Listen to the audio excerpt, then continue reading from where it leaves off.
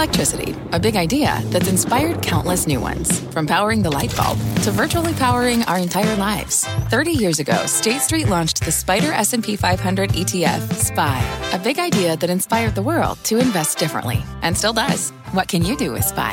Before investing, consider the fund's investment objectives, risks, charges, and expenses. Visit ssga.com for a prospectus containing this and other information. Read it carefully before investing. SPY is subject to risks similar to those of stocks. All ETFs are subject to risk, including possible loss of principal. Alps Distributors, Inc. Distributor. Hello, everybody, and welcome to The Keynote by CNBC Events. I'm Tyler Matheson. On this podcast, we bring you in-depth, candid conversations with executives, experts, and thought leaders. On this episode, you'll hear from Dana Peterson, Chief Economist and Center Leader for Economy, Strategy, and Finance at the Conference Board. Peterson spoke with my colleague, CNBC small business correspondent Kate Rogers, on August 2nd, 2023, as part of CNBC's Small Business Playbook event about her economic outlook and its impact on small businesses. Here is their conversation. Well, let's dig into the top problem, inflation. Why has it been so stubbornly high for owners over the last year plus? Well, certainly we had supply chain disruptions that caused inputs to be very expensive, as well as food and energy prices. But also for businesses, wages have been rising very aggressively, certainly as they've been trying to find the right talent and also to keep talent. So for a time, it was a top concern for owners. That shifted. Labor has been in the number one spot. Supply chain has been in the number one spot. Those three really seem to be weighing very heavily on the minds of small business owners. So tell us, from where you sit, do you think things are improving or getting better right now? Yes, absolutely. Inflation is getting better. And that's because, as I mentioned, supply chain issues are loosening. Gasoline prices and fuel prices are falling year on year. But most importantly, wage growth is not rising as aggressively. And that's because some businesses, yes, are seeing softer demand, so they don't need as much in terms of incentives to keep workers. But also those industries that had trouble finding labor, they're getting closer and closer to being full in terms of adding all the labor that they need that they let go during the pandemic. So that means they don't have to raise wages as aggressively to find the right workers. We do know, of course, labor is still an issue for some owners, but as you said, things are somewhat improving there. Do you feel certain sectors are feeling the impacts of inflation more acutely than others, and why? For example, I hear often from owners in the services and restaurant sector that wage competition has just been so intense, and they really do feel that pressure to keep workers on board in this environment and remain competitive. So are things improving, and what sectors are feeling it the most? Sure. Sectors where you have to physically show up for work, surprisingly, like manufacturing and mining and construction, they're continuing to see wages grow very aggressively. We're starting to see a little bit of peaking and some slowing in wages for those other services where you have to show up to work, like leisure and hospitality, healthcare, and certainly professional and business administrative types of jobs. So that's good news. And certainly there are sectors that are not doing as well because they were formerly the pandemic darlings. Now they're seeing less demand, like tech and finance. They're seeing their wages fall, actually. So there is definitely a mixed story out there for businesses. I'd love to talk a little bit, Dana, about the Fed. Our own CNBC data has shown over the last year that some small business owners kind of lack confidence in the Fed's ability to control inflation. When will they start feeling the impacts of what the Fed is doing in a positive way? When will things turn around for them? Well, we're already starting to see the pages turn with respect to inflation. When we look at consumer inflation, it's falling year on year. The main measure that the Fed pays attention to is now at around 3%. And less food and energy, it's around 4.5%. That's a far cry from 8 and 9% inflation that we saw last year. And we should continue to see inflation slow, especially for consumers who may have seen their rents rise. Those rents are starting to slow in terms of appreciation. And that's really going to help out consumers. And certainly many businesses are going to experience some slowing in demand. That's kind of the cost of the Fed rate hikes that may cause them to cut prices a bit. But certainly the input costs, and in particular wages, coming off is really important for continued improvement in inflation dynamics. And also for small business optimism. I do want to talk about those high interest rates that you mentioned. They've been coupled with instability in the regional banking system in the first half of the year. What does that mean for spending and borrowing for small business owners in this environment? Well, certainly with higher interest rates, it does raise the cost of capital. And then layered onto that was the banking crisis here in the U.S., where many businesses are tightening their banks are tightening their lending standards for commercial and industrial loans. And also the focus of the banking crisis was those small and medium-sized banks that also tend to be in regions where the larger banks aren't. And so those banks are pulling back, and also they're losing deposits. So that's certainly not a positive for small businesses who are looking for capital. And the Fed's increases in the short term, what do those mean for Main Street? I know we talked about long term, when will they start feeling some of the more positive effects, but what do they mean right now? Well, in the short term, we're already seeing the effects of Fed rate increases on the housing market. The housing market has slowed very dramatically, so any business that's involved in real estate or even furnishing a home or buying a car for that home have probably felt some of the effects of that slowing demand. But when we look at services, consumers are still out there spending, and certainly higher interest rates don't necessarily affect that. You don't take out a mortgage to go to a restaurant. So most consumers use cash or credit cards. But ultimately, that debt service is going to kick in, and it's going to kick in at a higher rate. So that's going to calm the activity for consumer spending, we think, in the short run. Have you ever brought your magic to Walt Disney World like, hey, we came to play? Did you tip your tiara to a Creole princess or get goofy officially? Step up like a boss and save the day? Or see what life's like under the tree of life? Did you? If you could. Would you?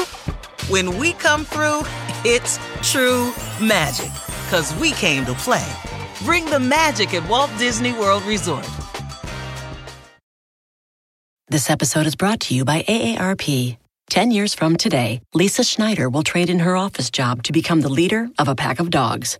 As the owner of her own dog rescue, that is. A second act made possible by the reskilling courses Lisa's taking now with AARP to help make sure her income lives as long as she does. And she can finally run with the big dogs. And the small dogs, who just think they're big dogs. That's why the younger you are, the more you need AARP. Learn more at aarp.org/skills. I'd love to hear your assessment of the consumer pulse right now. How are consumers feeling? I mean, I know in covering small business and the restaurant sector, we are seeing a lot of spending. We are seeing a very resilient consumer. Do you agree? Do you think that will last? Well, for the first time in a long time, consumers are saying that their current situations and their expectations for the future are very optimistic. For most of this year, consumers were just saying right now is okay, but we're worried about the future. We think a recession's coming. Well, some of that sentiment is pulled back. Consumers are saying that they're feeling better, probably because many of them are still working. They've seen some increases in their wages. Their real incomes are rising. That means income away from less inflation because prices have come off. And also, they're saying that for the future, they have less confidence that there is a downturn coming.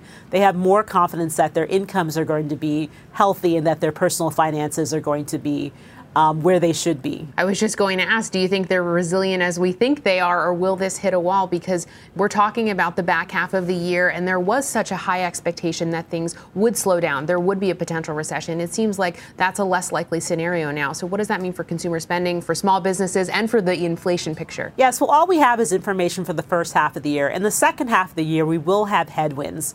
So the lagged effects of interest rate hikes will start hitting consumer spending. Consumers are also going to run out of that excess savings from the money that they received during the pandemic. They're basically going to run out of that by the fall. Also, many people who have student loans are going to have to start repaying those student loans, or at least the interest, and that's going to cut spending. So we think that certainly for the second half of the year, we're going to see slower consumer spending. That is going to impact small businesses that cater to the consumer. But we think that there's a bright side. Certainly, once inflation gets really close to falling, maybe 3% or even closer to 2%, the Fed's going to start cutting interest rates. And we think that's going to start happening around the second quarter of next year. So that's a bright scenario for next year, where you have lower inflation, lower interest rates, and a more balanced degree of spending between goods and services. You just mentioned next year and kind of a light at the end of the tunnel. What would those interest rate cuts mean for Main Street and for the inflation picture? Well, certainly it lowers the cost of capital. It also invites consumers to get back into the game and buy those big ticket purchases that they tend to finance, like cars and homes and furniture. So that's all good news for for small businesses. So I think that right now we have to go through the pain. There's a bitter pill that we have to take, but we'll feel better by the back half of next year. And I'd love for you to talk a bit more about your outlook for next year and what do we think the top issue will be on Main Street? As I said, labor, inflation, supply chain, those have been the three they've been shuffling around in terms of importance and the number one spot. But if you had to forecast, what do you think it'll look like in 2024? We think that labor shortages are still going to be an issue. It's a longer term issue. It's a structural issue. Why? Because we have the baby boomers whom we love so much retiring and leaving the labor market, and there aren't enough young people to come in and take their places. And even for the younger people, they don't have the experience yet. And so there's going to continue to be this ongoing challenge for many businesses in terms of labor shortages. So we think especially for small firms, that's going to continue to be a problem for many of them. And I know you mentioned wage inflation has come down, but if the competition is still so fierce, how do owners compete and get people to take jobs, to show up to work, and to stick with their companies long term? Well, I think a lot of it has to do with flexibility. So certainly making sure that workers have the option to choose their hours, for example, or they can take certain days off if for example, they can work from home. Those are some of the options that can help small business to attract labor and also keep their best workers. And then there's also other ways to incentivize workers other than necessarily raising their wages. You can give them one-off bonuses that aren't embedded in the bottom line for the company. So there are many ways that companies or small firms can look to keep their workers happy. And finally, I know you mentioned a light at the end of the tunnel, things getting a little bit better in the back half of the year. What is the number one thing you're going to be watching with regard to inflation in the back half of 2023 and heading into next year that small business owners should have their eye on? Well, we think the softening of the economy is going to be in the back half of this year, but inflation is going to be a lot lower. We're going to be looking at measures like the CPI, also the personal consumption expenditure deflator, but very importantly for small businesses, wages. And like I said, wages are slowing across many different industries and sectors. And so that's something that we're going to keep a close eye on. We're also going to keep a close eye on what CEOs are saying in general about wages and whether they feel that it's still necessary to raise them as much as possible. And that's going to be really focused upon labor, whether or not they can continue to keep the greatest talent and also attract the greatest people without raising costs for themselves. That was Dana Peterson, Chief Economist at the Conference Board. She joined us at CNBC's Small Business Playbook event on August 2nd, 2023. The Keynote is produced by the CNBC Events team. For more information about upcoming CNBC events and how you can join us, visit cnbcevents.com. I'm Tyler Matheson. Thanks for listening. This podcast is supported by FedEx. Dear small and medium businesses, no one wants happy customers more than you do. So you need a business partner just like you. Like FedEx, who understands your passion for serving your customers because they have the same commitment towards you. That's why FedEx offers you picture proof of delivery, packageless and paperless returns, as well as weekend home delivery to 98% of the U.S. on Saturday and 50% on Sunday. See the FedEx service guide for delivery information. What's more, FedEx Ground is faster to more locations than UPS Ground. Trust FedEx for timely deliveries. See what FedEx can do for your business. Absolutely, positively FedEx.